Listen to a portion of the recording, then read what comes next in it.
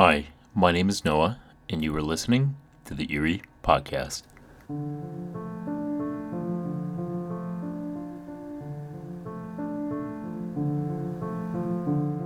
Exorcisms have been around since the New Testament, and they're performed in various cultures in various different ways.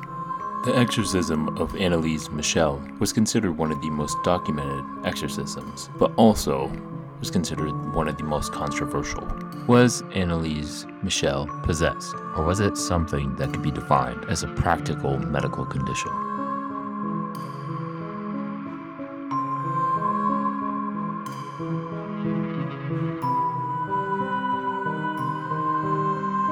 Hey guys, hope everyone is doing well. This is Noah, and we're about to jump into an exorcism. But before we get started, make sure to hit that follow button on whatever podcast platform that you're listening on. We are available on Audible, Spotify, Google Podcasts, Amazon Music, and Apple Podcasts, and a bunch of others too. So pretty much anywhere you want to listen, you can listen. But make sure to follow.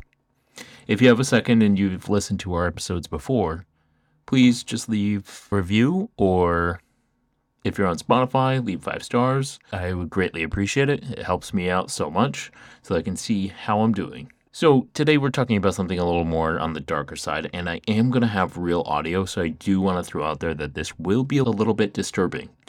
And the audio is very chilling and a little scary, but we are talking about the exorcism of Anneliese Michel. This one is considered really controversial, but also really terrifying because there's a lot of evidence. There's photo evidence, there's audio evidence, and there's true accounts, or seemingly true accounts, of creepy things that happened during the exorcisms that were performed.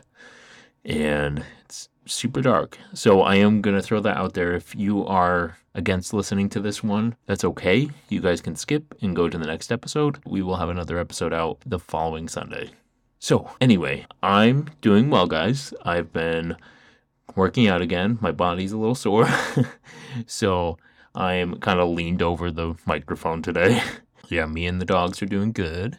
We are living our best life. But yeah, I've been having fun doing this. I am excited to see where this goes. The last episode received a lot of listens already. I was a little thrown aback, I guess. I did want to say that we have been having a little bit of the system I'm using to edit the audio, it has a filter that goes through to make it just pop a little bit more. And for some reason, the last episode, it had a little bit of it removed words. So I apologize for that. I'm going to go back and fix it, but I just want to let everyone know that it was not intentional. It was just some weird stuff going on. On another note, it is legitimately spooky season. It's not pre-spooky season anymore. It's spooky season. October 1st is today. I'm recording this Saturday. You guys will be listening on Sunday, but this is freaking awesome. It's time to get our spooky hats on and go out and do some spooky stuff. All right, so I will give one final warning before I do play the audio from this exorcism. I just want to make sure that if someone does want to listen to parts of this, but not the exorcism audio itself, I'm not going to play all of it. It's just going to be a few small clips, but I will give another, warning ahead of time. So without further ado, let's jump in. All right, Eerie fam, Eerie crew. This exorcism actually led to a couple of movies being made, and some of you may have seen it. There's a movie called The Exorcism of Emily Rose, which isn't the same name, but it was loosely based on this exorcism. So in that movie, a girl who's very religious goes off to college, and she's seemingly possessed, and you see it's a horror movie, so you see a lot of scary things happening to her throughout the movie. Not fun stuff. And it's not exactly accurate to the real exorcism that it was based on. So I want to make sure that there's no real correlation outside of some of the framework of this exorcism that was taken and put into that movie. So Anneliese Elizabeth Michel was born on September 21st, 1952, in Bavaria, West Germany, to a Roman Catholic family. And she was born to her parents, Joseph and Anna Michel. She was raised alongside three sisters, and they were super religious. They attended Mass twice a week and were commonly described as being extremely devout Catholics. And her child life was very much filled with a lot of commitment to her religion. Based on what I read, her mother had actually had a child out of wedlock prior to her meeting Joseph. So Anneliese's mother gave birth to an illegitimate daughter, Martha, and as a result, her mother suffered great shame, and she was forced to wear black veil on her wedding day with Joseph. When Anna was a child, her mom was kind of like outcast in their communities, and that was because she had that child out of wedlock, and I don't think it was Joseph's child. So Anneliese's mother had a lot of sins to atone for. Anneliese's mother encouraged her to atone for the sins of her mom's illegitimacy through devotion. So yeah, her mom literally said to her that you have to make up for my sins. Yeah, like, sorry, lady, you should make up for your own crap. Don't push that on your daughter. So Anneliese's sister, Martha, died at the age of 8 during an operation to remove a kidney tumor. This increased Anna's desire to do penance for her mother. So as Anneliese grew up, she kind of continued to suffer for the sins of others. When she was a teenager, she slept on a stone floor to atone for the sins of wayward priests and drug addicts, who could also be observed sleeping on the hard ground at the local train station. Anneliese had some medical issues. When she was 16, she experienced a severe convulsion and was diagnosed with temporal lobe epilepsy. In June of 1970, Anna had a third seizure at the psychiatric hospital where she had been staying. She was prescribed anticonvulsant drugs for the first time, including Dilantin, which did not alleviate the problem. She began seeing devil faces at various times of the day. That same month, she was prescribed Aolept, and I apologize if I pronounced that wrong, which is similar to chlorpromazine and is usually used in the treatment of various psychoses, including schizophrenia or disturbed behavior and delusions. When Anna went to college in West Germany's university, the University of Wurzburg, she hung pictures of saints on her dorm room walls and kept holy water near the door and regularly prayed to the rosary. In college, Anna's classmates described her as withdrawn and very religious. So when she went to college, she started experiencing depression, and she hallucinated while praying and complained about hearing voices that were telling her, Anna, you're damned, and you're gonna rot in hell. Pretty creepy. That's freaky. So Michel's treatment in a psychiatric hospital did not improve her health, and her depression actually got worse after. Long-term treatment also didn't help, and she grew increasingly frustrated with the medical care that she was having. And at this point, she was taking medical drugs for 5 years. And after a while, she also seemingly became intolerant of Christian sacred places and objects, like a crucifix. Obviously, everyone around her was freaking out, oh shit, what is going on? This devout Catholic girl is now, first of all, having a lot of physical issues, but also she's extremely depressed and she can't do what she loves, which is, be at church and, show devotion. Anna visited San Damiano with a family friend who organized Christian pilgrimages. And when she was with that family friend, they were like, oh, I think she might be possessed. Yeah, she definitely is possessed, because they were going to walk past crucifix, but Anna was like, no, I'm not doing that. Weird. And then she also refused to drink the water at a Christian holy spring. And this is what he said. Anna told me, and Fro Hain confirmed this, that she was unable to enter the shrine. She approached it with the greatest hesitation, then said that the soil burned like fire, and she simply just could not stand in it. She then walked around the shrine in a wide arc and tried to approach it from the back. She looked at the people who were kneeling in the area surrounding the little garden, and it seemed to her while praying they were gnashing their teeth. She got as far as the edge of the little garden, then she had to turn back. Coming from the front again, she had to avert her glance from the picture of Christ. She made it several times to the garden, but could not get past it. She also noted that she could no longer look at medals or pictures of saints. They sparkled so immensely that she could not stand it. And that was a quote from Father Ernst. Crazy and creepy, like someone who's so devout, just all of a sudden having an opposition where they used to feel, comfort and joy. Michel's family and the community just became super convinced that she was possessed. This is super weird of this girl. She was so devout. And they eventually consulted several priests to request an exorcism.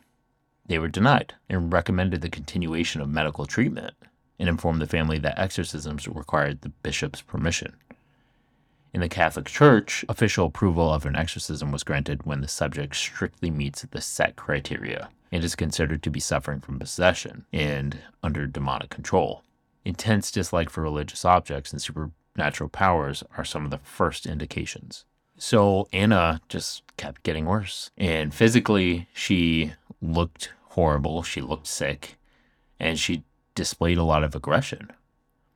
She started to injure herself. She would drink her own urine and also started to eat insects. In November of 1973, Anna began treatment with Tegretol, which is an anti-seizure drug and mood stabilizer. She was prescribed some antipsychotic drugs during the course of the religious rites and consumed them frequently. Despite taking these neuroleptic medications, Anna's symptoms just kept getting worse. She started to begin growling, seeing demons, and throwing things. So the priest, Father Ernst Alt, declared that Anna did not look like an epileptic, which I don't know how someone looks like an epileptic, but he said that he did not observe her experiencing seizures. Alt believed that she was suffering from a demonic possession and urged the local bishop to allow an exorcism. In a letter to Father Alt, in 1975, Anna wrote, "I am nothing. Everything about me is vanity. What should I do? I have to improve. You pray for me." And also once told him, "I want to suffer for other people, but this is so cruel." So in September of 1975, Bishop Joseph Stungel, pronunciation? ? Granted Father Arnold Renz permission to perform an exorcism according to the Ritual Romanium, but ordered total secrecy. Renz performed the first session on September 24th of that same year. And Anna began increasingly speaking about dying to atone for wayward youth of the day and apostate priests of the modern church. Her parents stopped consulting doctors at her request and relied solely on exorcism rites. That's crazy. I think I don't know what to discern here, but stopping medical practice, I feel like that wasn't good. I think it should have been, a mixture, You should have a little bit of, medication, stuff like that, and do what your religion sees fit. But I wasn't there, so obviously my opinion doesn't matter. But after they stopped doing that, after they stopped, medical consultations, there was a total of 67 exorcisms, 1 or 2 each week, lasting up to 4 hours. They were performed over approximately 10 months in 1975 and 1976. So Anna believed that she was possessed by 6 demons in total: Lucifer, Cain, Judas, Adolf Hitler, Nero, and Fleischmann, which is a disgraced priest. All these spirits would jostle for power in her body, and they tried to communicate from her. They did it in a weird, creepy way that was like a low growl. And I'm going to play a little bit of that audio now, just to give you guys kind of like a picture of that. Like I said, if you can't handle that kind of stuff, skip ahead. Ja, aber die wenigste beten. Ja, und in der Kirche wird am allerwenigste gebetet, weil die ein Pfarrer ja das für unmodern hält. Ja. Fast. Ja. All right, so I think you guys get the point. So essentially what the priest was asking was, why is it that you despise these things? And she said, because it hurts us. It's a weapon, like essentially it's a weapon against us.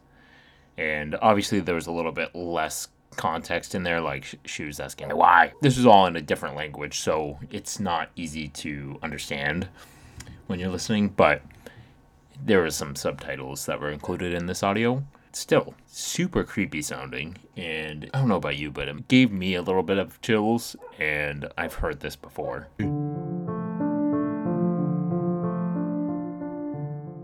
Alright, Eerie Tribe, I'm so excited to talk about today's sponsor, Audible. Audible is, I can honestly say that I use Audible on a daily level. I read a lot, but sometimes I don't have time to just read, or maybe I'm, hitting the hay and I need to put the book down and just listen for a little bit. New members can actually try Audible for free for 30 days using our link. As an Audible member, you can choose one title per month to keep from their entire catalog, including the latest bestsellers and new releases. You can find some $50 audiobooks and get them super cheap by just having this Audible membership. There's so many Audible exclusives as well that you can only listen to on Audible. You'll discover exclusive Audible originals from top celebrities, renowned experts, and exciting new voices in audio, which I might be one of those soon. But for real, anything you're interested in, you can find it on Audible. There's so much on Audible that you can check out. If you visit audibletrial.com/theeeriepod, you can get one free month and one free book that you get to keep forever. So check it out, guys. Strongly recommend it. I apologize for the dog barking in the background. All right. Eventually, towards the end of her life, Anna began to refuse food. Well, she stopped doing things to care for herself. When she stopped, and this was 10 months after the exorcisms began, because of the lack of care that she was giving herself, and because she wasn't eating, she wasn't taking care of herself in any way, really, she unfortunately passed away. On the autopsy report, it stated that the death was due to malnutrition, dehydration, resulting from almost a year in a state of near starvation while rites of exorcism were performed. She suffered broken knees from continuous kneeling when she was doing her prayer, and she was unable to move without assistance and was reported to have contracted pneumonia. So a lot of physical things going on. And she passed away on July 1st, 1976. After her death, an investigation was started. A state prosecutor believed that Anna's death could have been prevented as late as 1 week before she died. In 1976, the state charged Anna's parents, the priests Ernest Alt and Arnold Renz, with negligent homicide. The parents were defended by famed Nuremberg trials defense attorney Erich Schmidt-Leichner, and the priest defense counsels were paid by the church. The state recommended that none of the involved parties be jailed. Instead, the recommended sentence for the priest was a fine, while the prosecution concluded that the parents should be exempt from punishments as they had suffered enough, which was a mitigating legal factor in German penal law. They were destined for a trial. This trial was set for March 30th, 1978 in the district court and drew a lot of interest. Like, everyone was like, whoa, what's going on? This is something that doesn't typically happen. Like, typically a priest and a family of a girl who just passed away would not be on trial for negligent homicide. This was like a rarity, and it was something that was not seen before. So during this trial, doctors testified that Anna was not possessed, stating that the manifestations of demonic possession were a psychological effect of her strict religious upbringing, and as well as her epilepsy. Dr. Richard Roth, whom Alt had consulted for medical help, allegedly told Anna during the exorcism that there is no injection against the devil. Schmidt-Leichner argued that the exorcism was legal and that the German Constitution protected citizens in the unrestricted exercise of their religious beliefs. The defense played tapes recorded at the exorcism sessions, sometimes featuring what was claimed to be demons arguing, to assert their claim that Anna was possessed. Both priests claimed that the demons identified themselves as Lucifer, Cain, Judas, Iscariot, Belial, Legion, Hitler, and Nero, among others, I guess. They also stated that Anna was finally freed of demonic possession resulting from the exorcism just before her death. So a lot going on in this trial, and there was a lot of argument on the side of the Michel's family. Like, they had believed that this was what was going on with their daughter, and they had been consulted by people they trust, the, Catholic Church. So they believed that this was what was going on, and they believed that their religion could save them. On the other hand, there was doctors that had significant medical evidence coming from all of Anna's history. So she had epilepsy, she had all of these physical things going on. And if these were treated properly, and if Anna was given medical attention the way she should have, she would have been fine. So the doctors did believe that things were not carried out the right way. There should have been doctors involved the whole time, but it looks like that was not the case. There's a lot of in-betweens. And I mean, I think for anyone who listens, anyone who's religious might, go on the side of the parents. But I mean, anyone who's not religious might side with the doctors in the prosecution.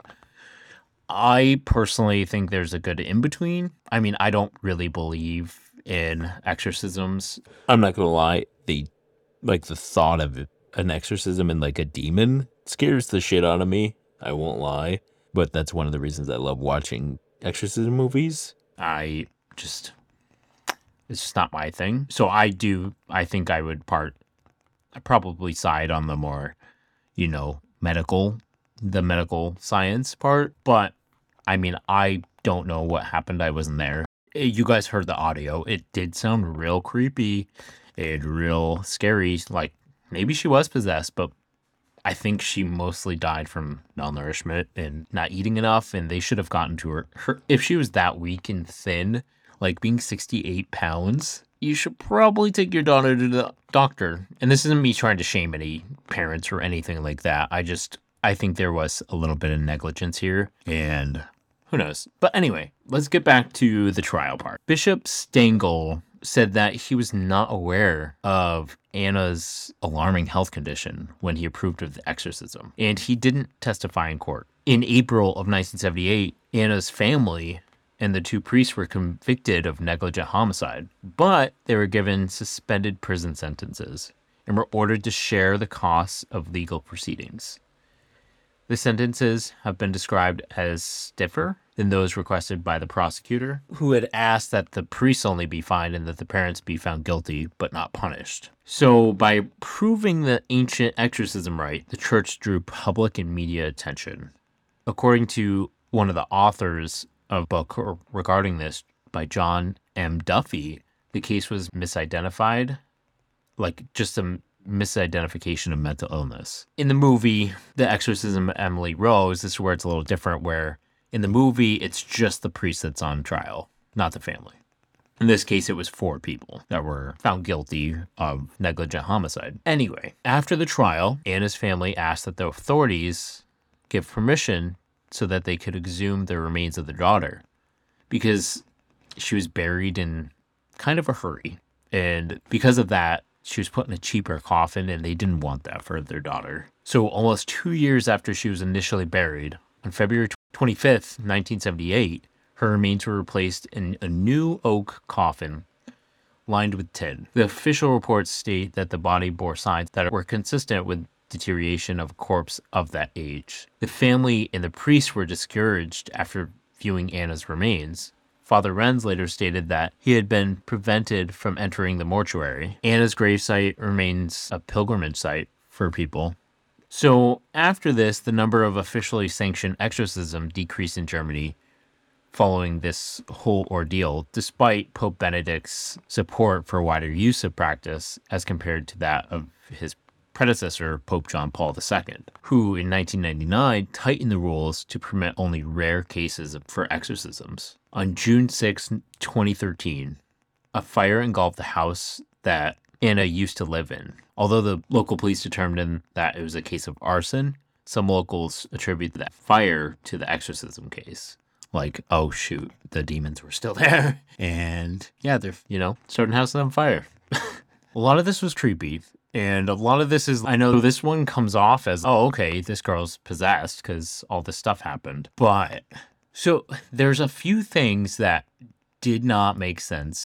This was a sad one. I think this was just like a religious family that put a lot of faith in their religion, which is good. I applaud everyone for their religious beliefs, but I think that this exorcism in general was done incorrectly. Typically, you have to have a doctor, or you should have a doctor at least with you and kind of supporting along the way or something, but they didn't, and they stopped all of her medical treatments right before. So I think this was just definitely something that could have been avoided if they continued their religious beliefs and did what they needed to, but also continued the medical treatments. So a lot of the medical conditions during the trial were explained. So the grand mal seizures that she was having could explain a lot of what looked to be demonic possession. So loss of consciousness, muscles suddenly contract and cause someone to fall down, which Anna was doing a lot. The muscles going through rhythmic contractions, alternatively flexing and relaxing. So the convulsions that look kind of like she's being inhabited. Some people with grand mal seizures also experience like a warning feeling, like a sense of unexplained dread and a strange smell or a feeling of numbness.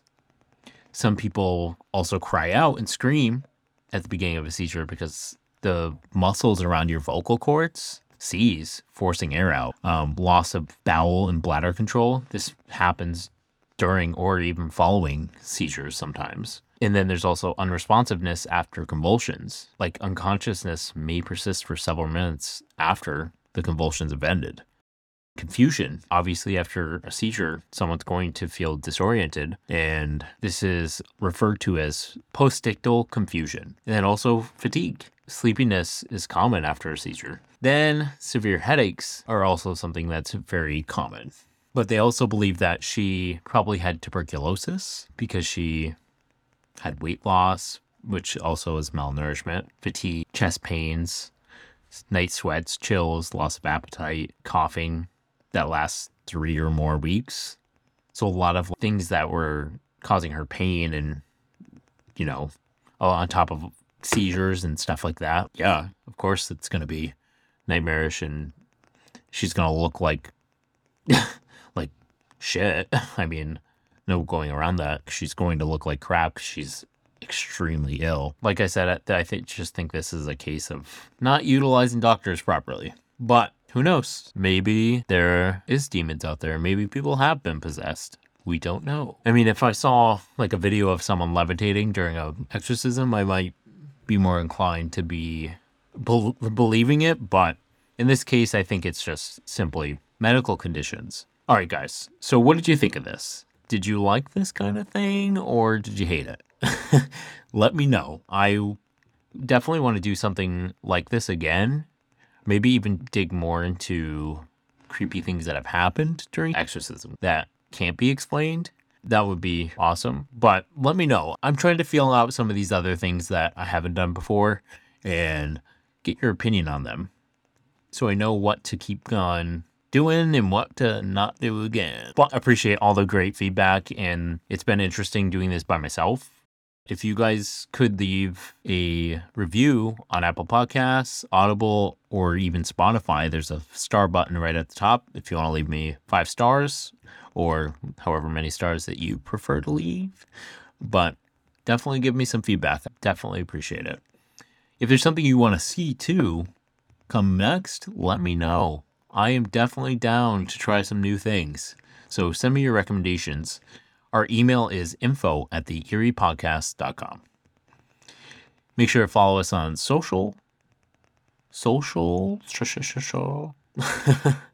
Make sure to follow us on social media.